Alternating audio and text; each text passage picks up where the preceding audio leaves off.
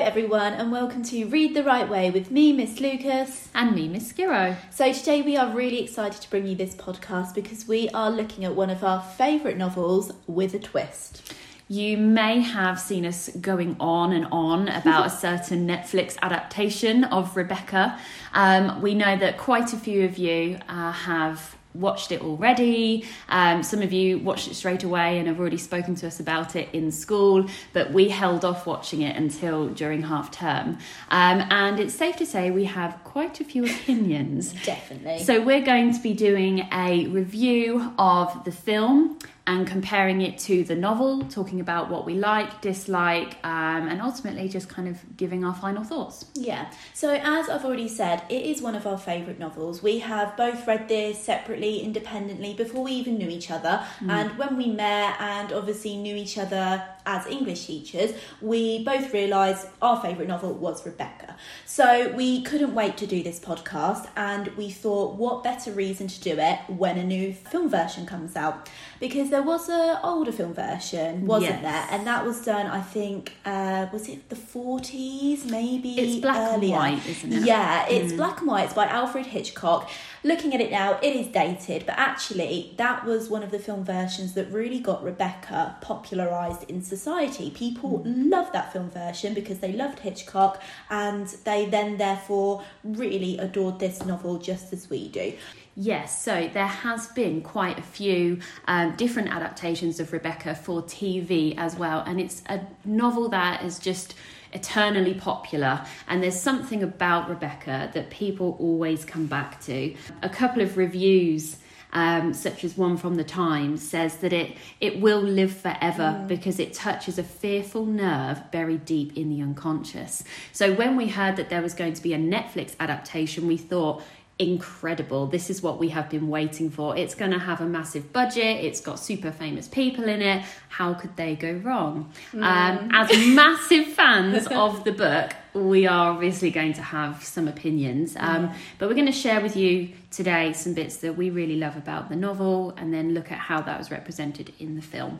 So, Rebecca is a 1938 Gothic novel by English author Daphne du Maurier, and it's all about a young, unnamed woman who very spontaneously marries a wealthy widower, but she soon discovers that both him and his household are very much haunted by the memory of his ex-wife. Now, that haunting element is a really, really important element of this novel because it's what makes it a Gothic novel, and that is why we love it so much. Absolutely. And that's one thing we're going to be having a look at today, with how the novel produces a Gothic, tense atmosphere and looking at whether the movie does that successfully or not. Definitely. And we're also going to look at the fact that this unnamed protagonist, this young woman, is of a lower status, and she has been suddenly transported into this lifestyle of someone of a very higher class, especially compared to her.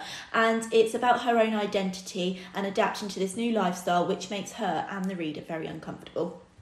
So we're going to start having a look at our extracts now, and we're going to start with possibly one of the most famous scenes in Rebecca, which is the opening, and it's the narrator, our unnamed female, dreaming that she visits Manderley again. Now, Manderley is the name of the house that her new husband owns and lives in. It's where the majority of the story takes place. So she dreams that she goes back there. So we've got almost sort of like a circular narrative here. We're going to be looking at the Gothic elements and how this opening sets the tone for the rest of the novel. Yeah. The drive was a ribbon now, a thread of its former self, with gravel surface gone and choked with grass and moss. The trees had thrown out low branches, making an impediment to progress. The gnarled roots looked like skeleton claws. Scattered here and again amongst this jungle growth, I would recognise shrubs that had been landmarks in our time. Things of culture and grace, hydrangeas whose blue heads had been famous. No hand had checked their progress, and they had gone native now, rearing to monster height without a bloom, black and ugly as the nameless parasites that grew beside them. So for a opening, this sets a very sinister tone. It's phenomenal. I love especially the parts where it, alludes to death and a death that may have happened. And as you may already know, if you've watched the film, and I've highlighted that Maxim de Winter, our husband here in this scene, he has an ex-wife. So you're already getting implications of what may have happened to her. She may have died. And with the skeleton claws, you've got the parasites, you've got the gnarled roots as well, and choking and torture. Again, you've got such intensity around death. It's almost such a horrific place to be, and this is where this new woman is going to spend most of her time with her new husband, and it's hardly appealing. It also sounds quite mournful as well, with the description of the black plants, like black flowers that often be associated with mourning and death and funerals. And Manderley is supposed to be, later on it's described as a jewel. It sits amongst this nature, but the nature in this dream has gone wild. It presents it like this kind of sinister, creeping evil that's taking over the house. And this small extract is from pages of description of nature. It goes across chapters at the beginning, doesn't it? And you can't get away from it. So you are chucked into this mass of horror, which really sets the tone for the rest of the novel. And we felt that with the film especially, it did not give us that in the slightest. We were really disappointed. Right from the opening scene, where you see somebody approaching a house at night, it looked kind of smoky and misty, but I couldn't help but feel that it was quite a poor attempt at recreating this scene. Where was the nature? It didn't even look like Manderley. And it was over in 5 seconds. They said the first line of the book and that was it. And we were just sat there with our popcorn and our drinks, just waiting for this elongated scene of horror and tension, and it was not there. We just kind of went, oh, and that was it. Yeah, it was really disappointing. And really, on a cinematography level, it looked visually beautiful, but absolutely nothing like how it's read in the novel. So it seemed to be that the director hadn't accurately read the description of the novel, because it just wasn't authentic. And it didn't really give the scene any relevance to us. This dream is significant because she's left Manderley after the events that unfold within the novel, and there's a reason why she dreams about it in a nightmarish way. And with all the death references as well, there's a purpose for that, and it just wasn't there. That sense of foreboding, that evil feeling. In the film, you didn't get that. It could have been any dream, any house. Didn't really hint as to why they left. And then suddenly, after 5 seconds of that introduction of this twisted, distorted Manderley, the scene then cuts straight to Monte Carlo, which is beautiful and sunny and hot and gorgeous, and it just felt completely wrong. It should have led us in more to that tone, and then we would have felt like the rest of the film followed suit, but it didn't at all. Now, having said that, the scenes of Monte Carlo and the holiday were beautiful, they were bright, they were colourful, and they would have served as fantastic contrast to the really kind of evil, spooky opening. We're supposed to see an idyllic picture of what their relationship could be like away from the influences of characters like Mrs. Danvers. Because you didn't have that extended opening, it wasn't convincing as to why Manderley was such a change for our main character. I do think, though, people who haven't read the book would have liked the opening. Oh yeah, definitely. Yeah, it's just a real shame. It just didn't match up at all to our expectations. From a mega fan's point of view. And we are the biggest fans. So, thinking about the beginning of how the novel is set up and the beginning of the film, we're then going to think about the ending, and the next extract that I'm going to read is what was actually given as the ending of the film. However, this ending that the film used takes place at the start of the novel, and that really frustrated us, I think, because we were expecting this very meaningful order to be represented in the film, but it's almost as if Netflix tried to make it this kind of rounded, comfortable, resolved piece, which is not meant to be. It was chronological, wasn't it? Whereas we know from what we've discussed and what you talk about in your English lessons, structure of a novel is just as important as the language. And Daphne du Maurier creates a wonderful structure with lots of foreshadowing at the beginning. And like we've said, that was lost. But for the film to be so chronological, there were many, many missed opportunities for memories, flashbacks, dream sequences. There could have been so much more, but it was just flat. Absolutely. So I'm going to read a very short part from what was the ending in the film, which is actually at the beginning of the novel. And we're just going to talk about why this wasn't reflected as well as it could have been.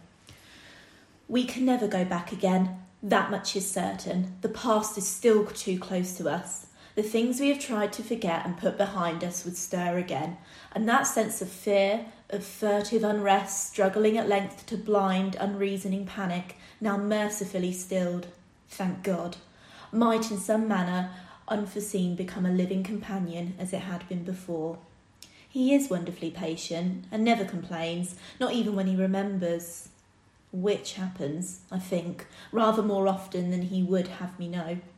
I can tell by the way he will look lost and puzzled suddenly, all expression dying away from his dear face as though swept clean by an unseen hand, and in its place a mask will form, a sculptured thing, formal and cold, bright, beautiful, but still lifeless.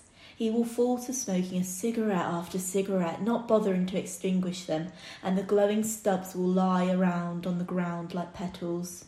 He will talk quickly and eagerly about nothing at all, snatching at any subject as a panacea to pain.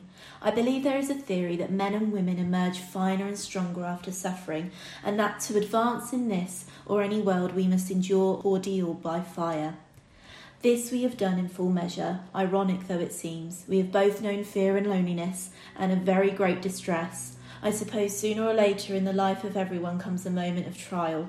We all of us have our particular devil who rides us and torments us, and we must give battle in the end. We have conquered ours, or so we believe. I really think that having this at the start lets us know that the events of the novel do not result in a happy ending, and that the people involved in whatever happens in the novel are tormented afterwards. And that's really important to a Gothic novel. Definitely. And it's very clear here that they have experienced some sort of trauma. Maxim de Winter, our husband here, has cigarette after cigarette. It's almost like he's self-medicating this kind of trauma that he's been through. And at the end of the film, it's almost as if they run off and live happily ever after, when that is so not the case. No, and that was a little bit frustrating. I think for a Netflix film, and yes, it's an adaptation, which means that they can tweak it slightly, and for the audience of Netflix, it's a much younger audience as well, as opposed to the readers of this novel. It might be an older audience.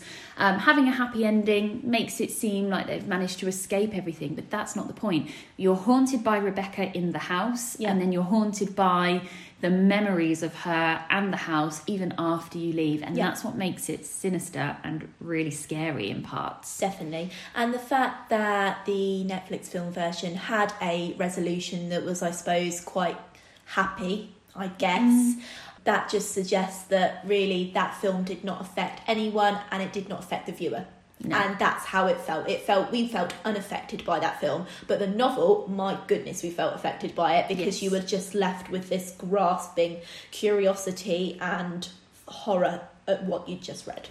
So if we move on to the second extract, we're again having a look at that idea of Gothic themes and horror.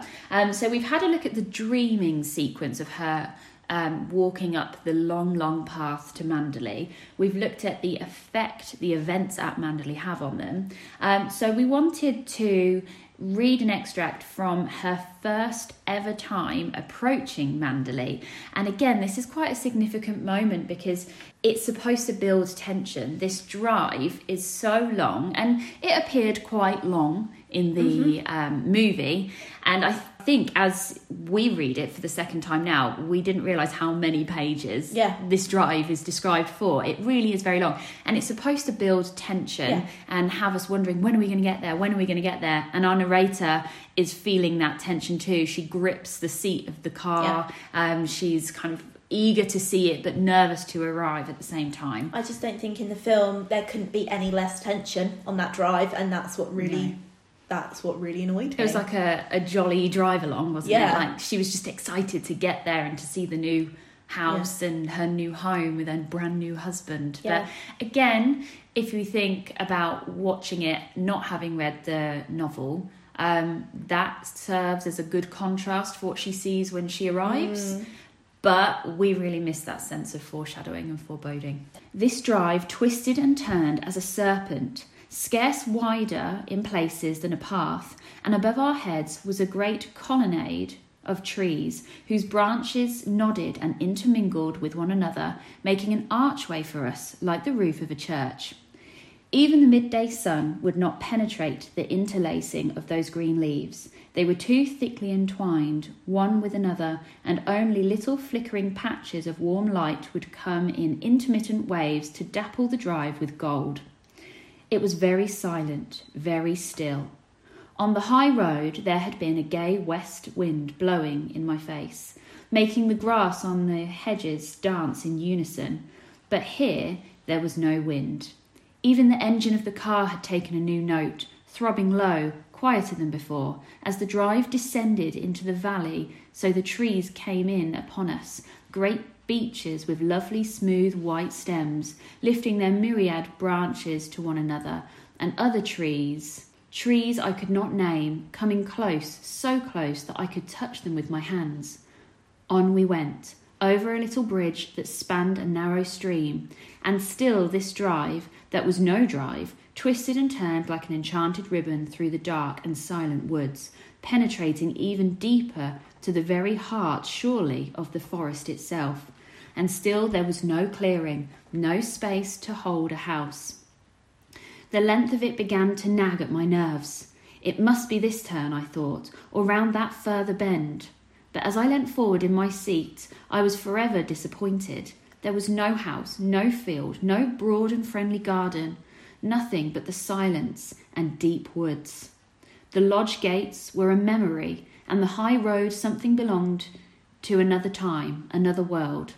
Suddenly I saw a clearing in the dark drive ahead, and a patch of sky, and in a moment the dark trees had thinned, the nameless shrubs had disappeared, and on either side of us was a wall of colour, blood red, reaching far above our heads. We were amongst the rhododendrons. There was something bewildering, even shocking, about the suddenness of their discovery. The woods had not prepared me for them. They startled me with their crimson faces, massed one upon the other in incredible profusion, showing no leaf, no twig, nothing but the slaughterous red, luscious and fantastic, unlike any rhododendron plant I had seen before. Wow, I love that description. I think that's phenomenal. That imagery is just stunning, and I can just picture every inch of that when Miss Skirrow reads it.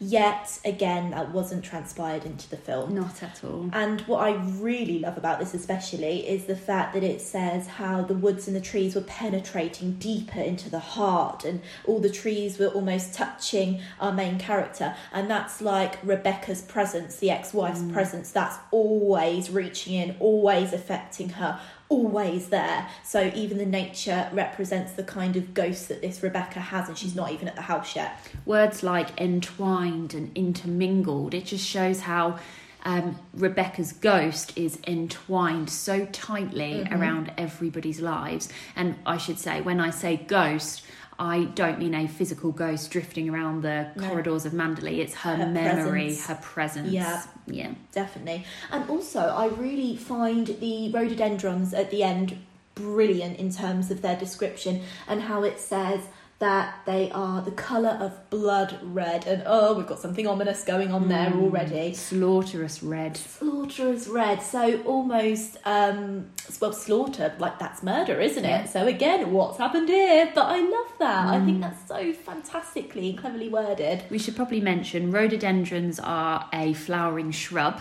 And they are a symbol all the way through the novel. So we'll see them inside Manderley as well. And they're supposed to be towering and intimidating and symbolising Rebecca herself. Rebecca. Yeah. This kind of like luscious, powerful, vibrant, bright human being who everybody loved and adored. And our plain narrator just cannot compete. No. And we also see this narrator becoming obsessed, fixated, paranoid about Rebecca's presence. And how can you not be if you're surrounded by something that reminds everyone and you of her constantly? Really clever. But yeah, that is just something else that just was not conveyed in the film at all. If I remember correctly, I think either side of the driveway, it was just perfectly manicured lawns. It was stunning, yeah. It was very beautiful, very ornate, very elegant, and that is not the case at all in this. It was far too calm. Yeah, and also, even though the weather's not necessarily mentioned in that extract you just read, you are visualising the weather to match that negative tone, but all the way on this happy jolly drive in the film, it's beautiful, it's sunny, birds are tweeting, and it's like, no, it's so wrong. It's not supposed to be like that. Like the sunlight kind of beaming down onto Lily James. Yeah.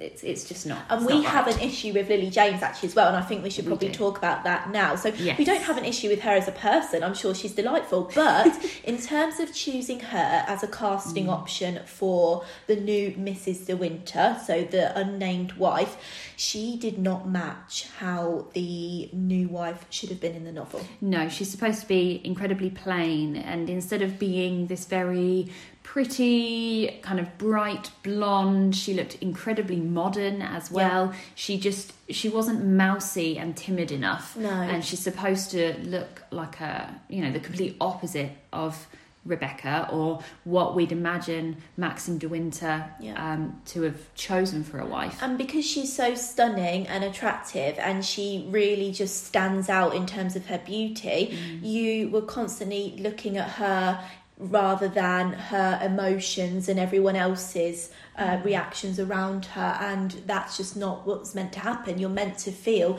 that this girl can't deal with being in Manderley. She can't cope with being surrounded by Rebecca all the time and all these memories, but Lily James looked absolutely fine. Yes, and we're supposed to really feel the class difference too. So she's supposed to look very plain and boring, but when she arrives at Manderley, she's supposed to kind of look more similar to like the maids. And she's supposed to feel completely out of her depth and lost. And as Mrs. Danvers shows her around in the film, she just kind of says how lovely Manderley is, but doesn't really seem intimidated by it, which is what we needed for it to be similar to the book. Definitely. Now, speaking of Mrs.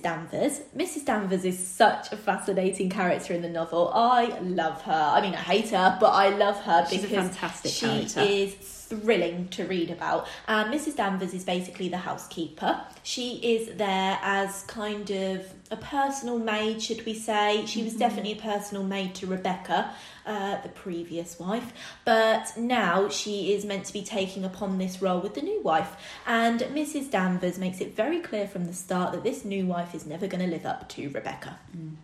So I'm just going to read a little extract about Mrs. Danvers, and this is when the new wife enters Rebecca's old bedroom and her drawing room, and this is where Rebecca used to spend most of her time. Now, this room, shall we say, it was left exactly how it was when Rebecca used to use it, as if Rebecca is not even gone. It's like left as a shrine to her, maintained by Mrs. Danvers.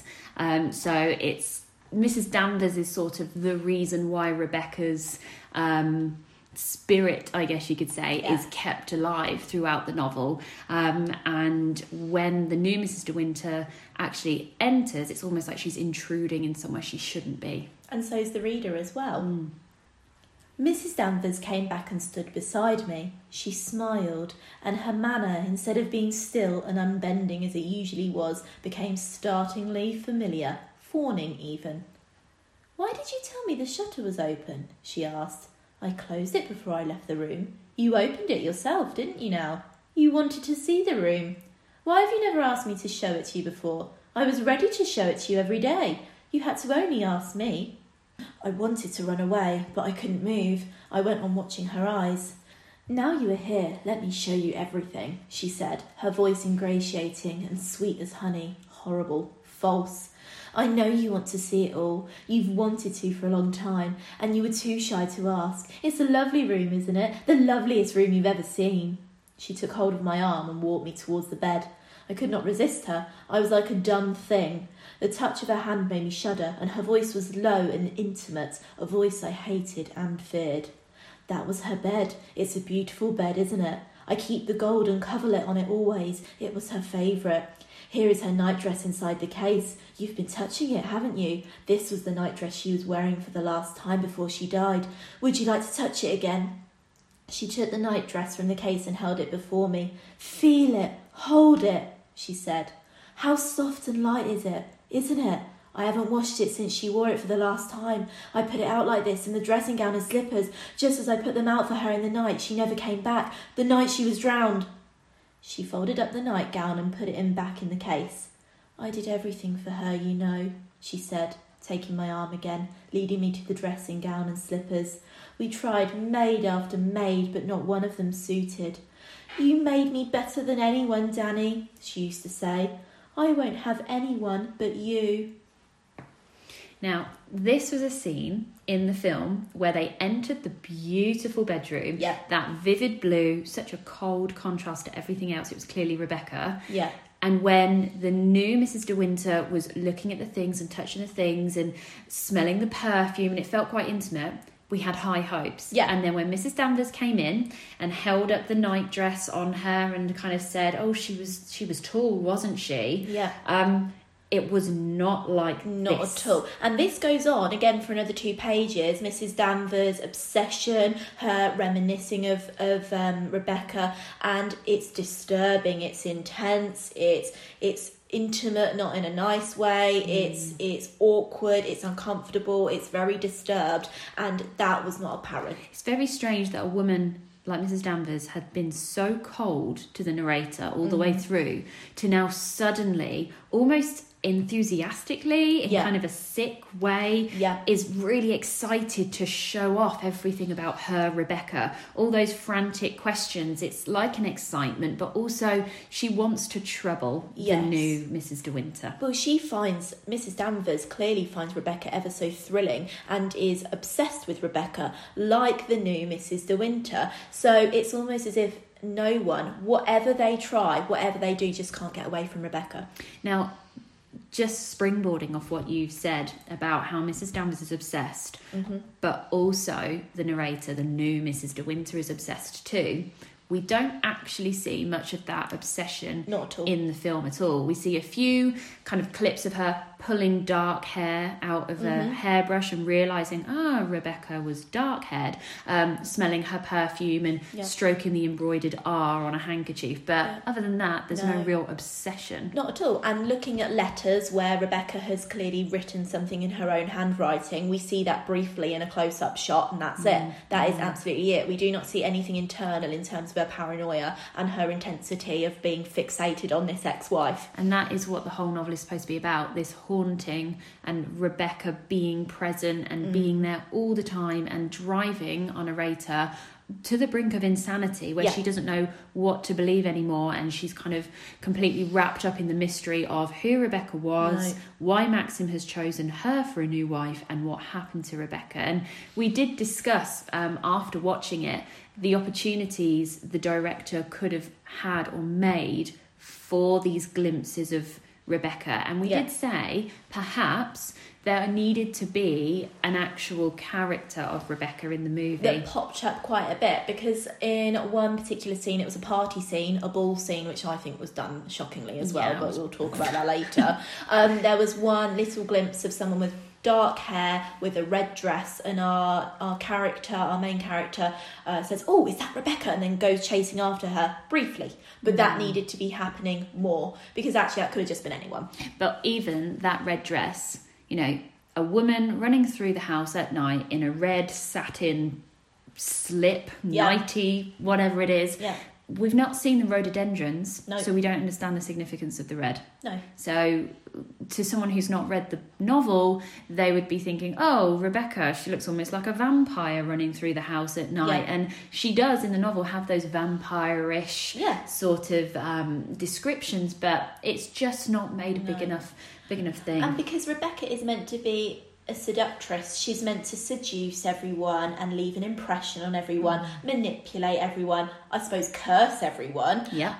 And that's not clear at all. No one seems as affected by Rebecca as they are in the novel. It's just sort of like, I don't know, let's torment the new wife a little bit and see if she leaves.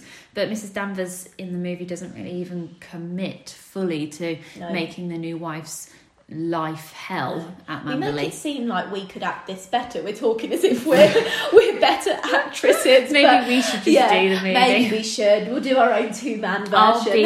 I'll be Rebecca. You can be Mrs. Danvers. Yeah. What? So you don't have a part? Yeah. No, I will. I'll have a bigger part based on our suggestions. Yeah. You know. Oh, that would be shocking. But I just feel as if it wasn't very convincing that anyone had actually understood the role of Rebecca. No. We did kind of think, has the director even read it? Yeah. Why would you make a novel that is loved by... I mean, at least read the book before you do a film on it. I know. We're sorry, director, if you're listening. So, while we're on the subject of characters, we've talked about Lily James and how she's too pretty. We've talked about Rebecca and how she's not present enough. Now, the actor who... has a ridiculous name, Armie Hammer. Is that his real name? I don't have a look know. at that. We'll have a look afterwards. Why would you choose that though?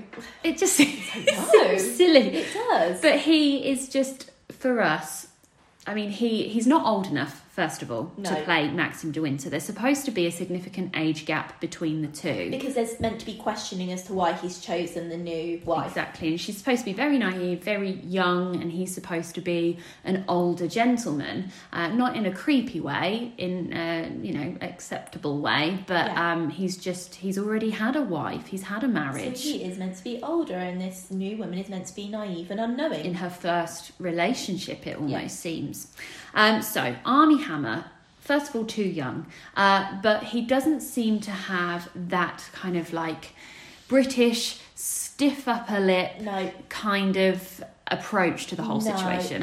And British men of this time period would have been fairly reserved. They would have been relatively stern, and you just don't feel that from him at all, because I think his facial acting has no depth or realness to it. You don't feel a connection that he feels with anything, not with his new wife, not with Rebecca, not with Danvers. And that kind of coupled with his pastel yellow suits, it was a little bit too Great Gatsby for us, and not enough. This is a gothic thriller, and Maxim de Winter has secrets. No, and that's the thing as well with his secrets. All the way through, the new wife says, "You don't tell me anything. You don't tell me anything." Well, actually, no, he's not telling anyone anything because he's not speaking in the film. Exactly, So, and there are actually points where she'll ask him a question and he'll just get up and walk off. Yeah. And I kind of think there the director might have had a sudden flashback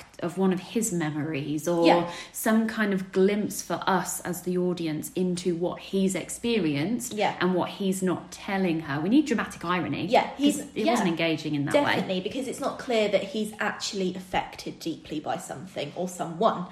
Exactly. And then there is the point where he does reveal what has actually happened. And again, that is worded in such a casual, nonchalant way that it is really not convincing that he's kept this deep inside of him, and he's finally releasing. It's not a release or a reveal, is it really? No, and they're sat in this little beach boat shack house. Yeah. The beach shack, and it's supposed to be Rebecca's private place. He's supposed to hate it and want to burn it to the ground, and he just is sat in there casually. He pours himself a whiskey. Yeah, and just kind of says, well, are we going to say? I mean, we have given a spoiler alert, so spoiler alert. What? Spoiler alert, he says, I shot Rebecca. And we're all meant to be, oh my goodness, but we did not feel that at all. No, and I don't know if that was because we already knew, but there had been no tension built to that. We didn't really see it coming, but nor did I care. No, because we weren't invested in these characters and as hadn't people. seen Rebecca. I didn't know what Rebecca was like. No, so why should we care whether he killed her or not? Exactly. And who were we rooting for? No. I don't feel like I was rooting for him, for Mrs. De Winter. No. I didn't feel like I hated Rebecca. Absolutely. I think my favourite character was Danvers, just because she had the most kind of screen presence. Yeah. And she was the most authentic to the novel, but even then it wasn't as authentic. I think another character I did actually really like in it was Jack Favell. Yes. So we liked him, I think, in the film because he did look exactly how we pictured him in the novel. However, there was not enough of him. So Jack Favell is basically Rebecca's cousin, first cousin, and they actually have this very unorthodox relationship. They have an affair basically, and they have grown up together as children. So again, it's already suggesting that something about Rebecca is amiss. It's very taboo. It's taboo. Not illegal, but it is frowned upon. Yeah, and Jack Favell pops up.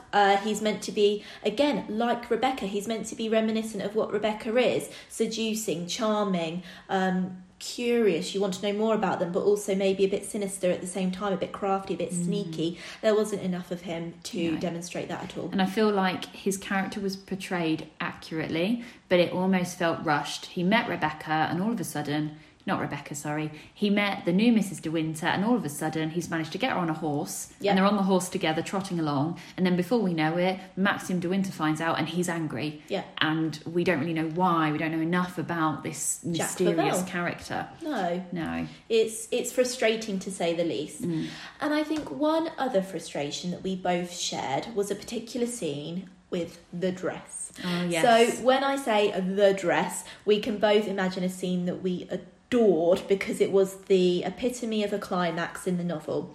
What happens is, for this masquerade ball, this fancy dress ball, the new wife organises this ball as Rebecca would have done, and really wants to impress everyone there with a fantastic costume.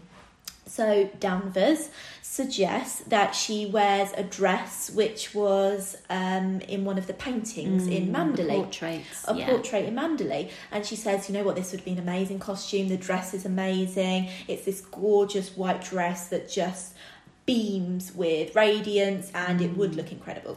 So the new Mrs. De Winter's very excited about this. She gets the dress made. She then decides that she wants to surprise everyone by walking down the stairs in this dress. Makes a huge entrance, doesn't she? Everyone's at the bottom of the stairs waiting for her. Yeah, and it's a pivotal moment because we feel in our gut that something bad is going to happen. And you hold your breath at that moment, don't you? Yeah. We then find out afterwards that there's this huge sort of silence, this tumbleweed moment, and then Mr. De Winter, Maxim, is very angry. And he's angry because his ex-wife Rebecca used to wear that exact costume every ball that she held.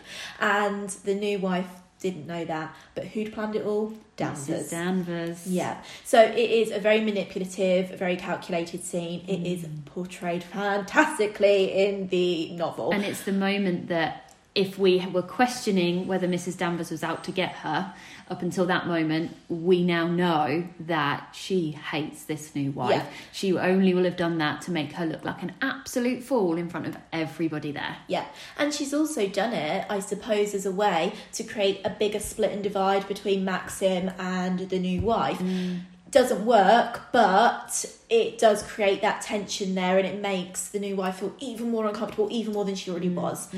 And that was portrayed really quite poorly in the film, because it's meant to be a pivotal scene in the novel, and it was done very weakly. Because Mrs. Danvers actually gets a maid to suggest it, doesn't she? And we don't find out until after, but we see the new Mrs. De Winter. I wish she had a name, it's so frustrating. But the new Mrs. De Winter planning and getting excited, and we feel really great for her. We feel like this might be a turning point. And we don't really suspect anything until right at the end the maid cries and says, "Oh, I'm sorry, Mrs. Danvers told me to suggest it to you." And it was a bit of an anticlimax. It was very quick though, wasn't it? It was just dropped in as if it was like, "Oh, we forgot the dress scene, we'll put it in." It didn't feel believable, really. Wasn't believable at all. And interesting that you said that you wish that the narrator had a name. I do too, but I do love that she doesn't, and I don't think that was made as clear in the film again as it is in the novel, that she doesn't have a name. And the sole reason is because who's the main focus? Rebecca. Exactly. And this new Mrs. De Winter is supposed to be insignificant, irrelevant, but then you look at Lily James and you think, surely a character that strikingly beautiful, that modern looking, needs a name. But I don't think anybody who hadn't read the book, if you hadn't read the book, you might not have noticed that she wasn't actually given a name. Exactly. And that's really poor, because that's one of the things that makes Daphne du Maurier so incredible as a writer. She'll use these very subtle but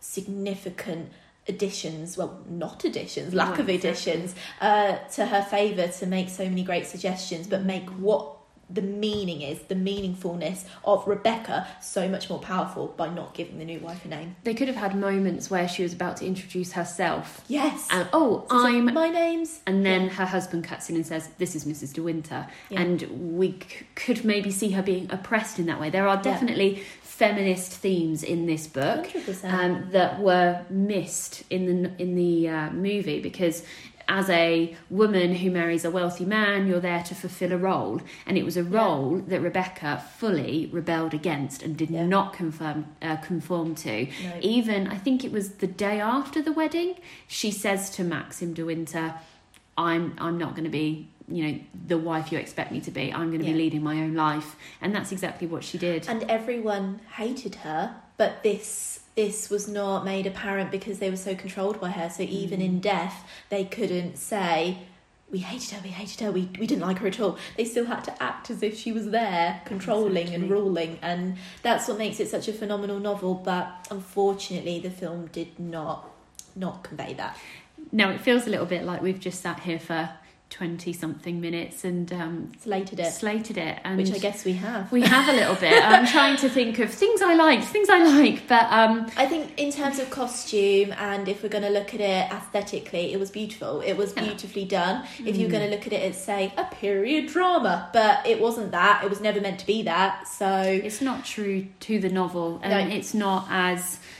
I think when you are a super fan of the novel, you have high expectations, and I don't know if anything will ever live up to our expectation. Maybe not. Actually, maybe it would if they just followed the plot. Yeah. If you're going to make a movie out of a really famous book, follow the plot. I think that's all we were asking for. And I think all we were asking for as well was just characters that maybe even over-dramatised what they're like in the novel, because it was better to be too much than too little, because there's such convincing, striking characters in the novel. And if you don't get that in the film, then it hasn't been successful. No. So basically, to summarise, read the book. Read the book. It's so good. It's amazing. Hopefully you enjoyed today's podcast, even though it was slightly a bit more negative.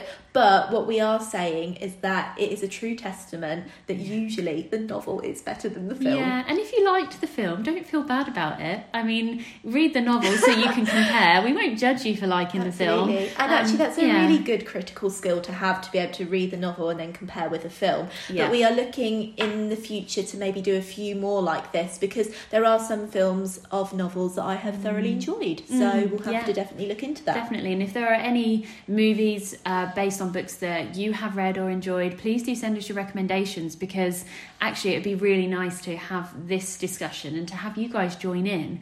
But anyway, it does bring us to the end of this podcast, so thank you very much for listening, and we hope to join you next time to read the right way.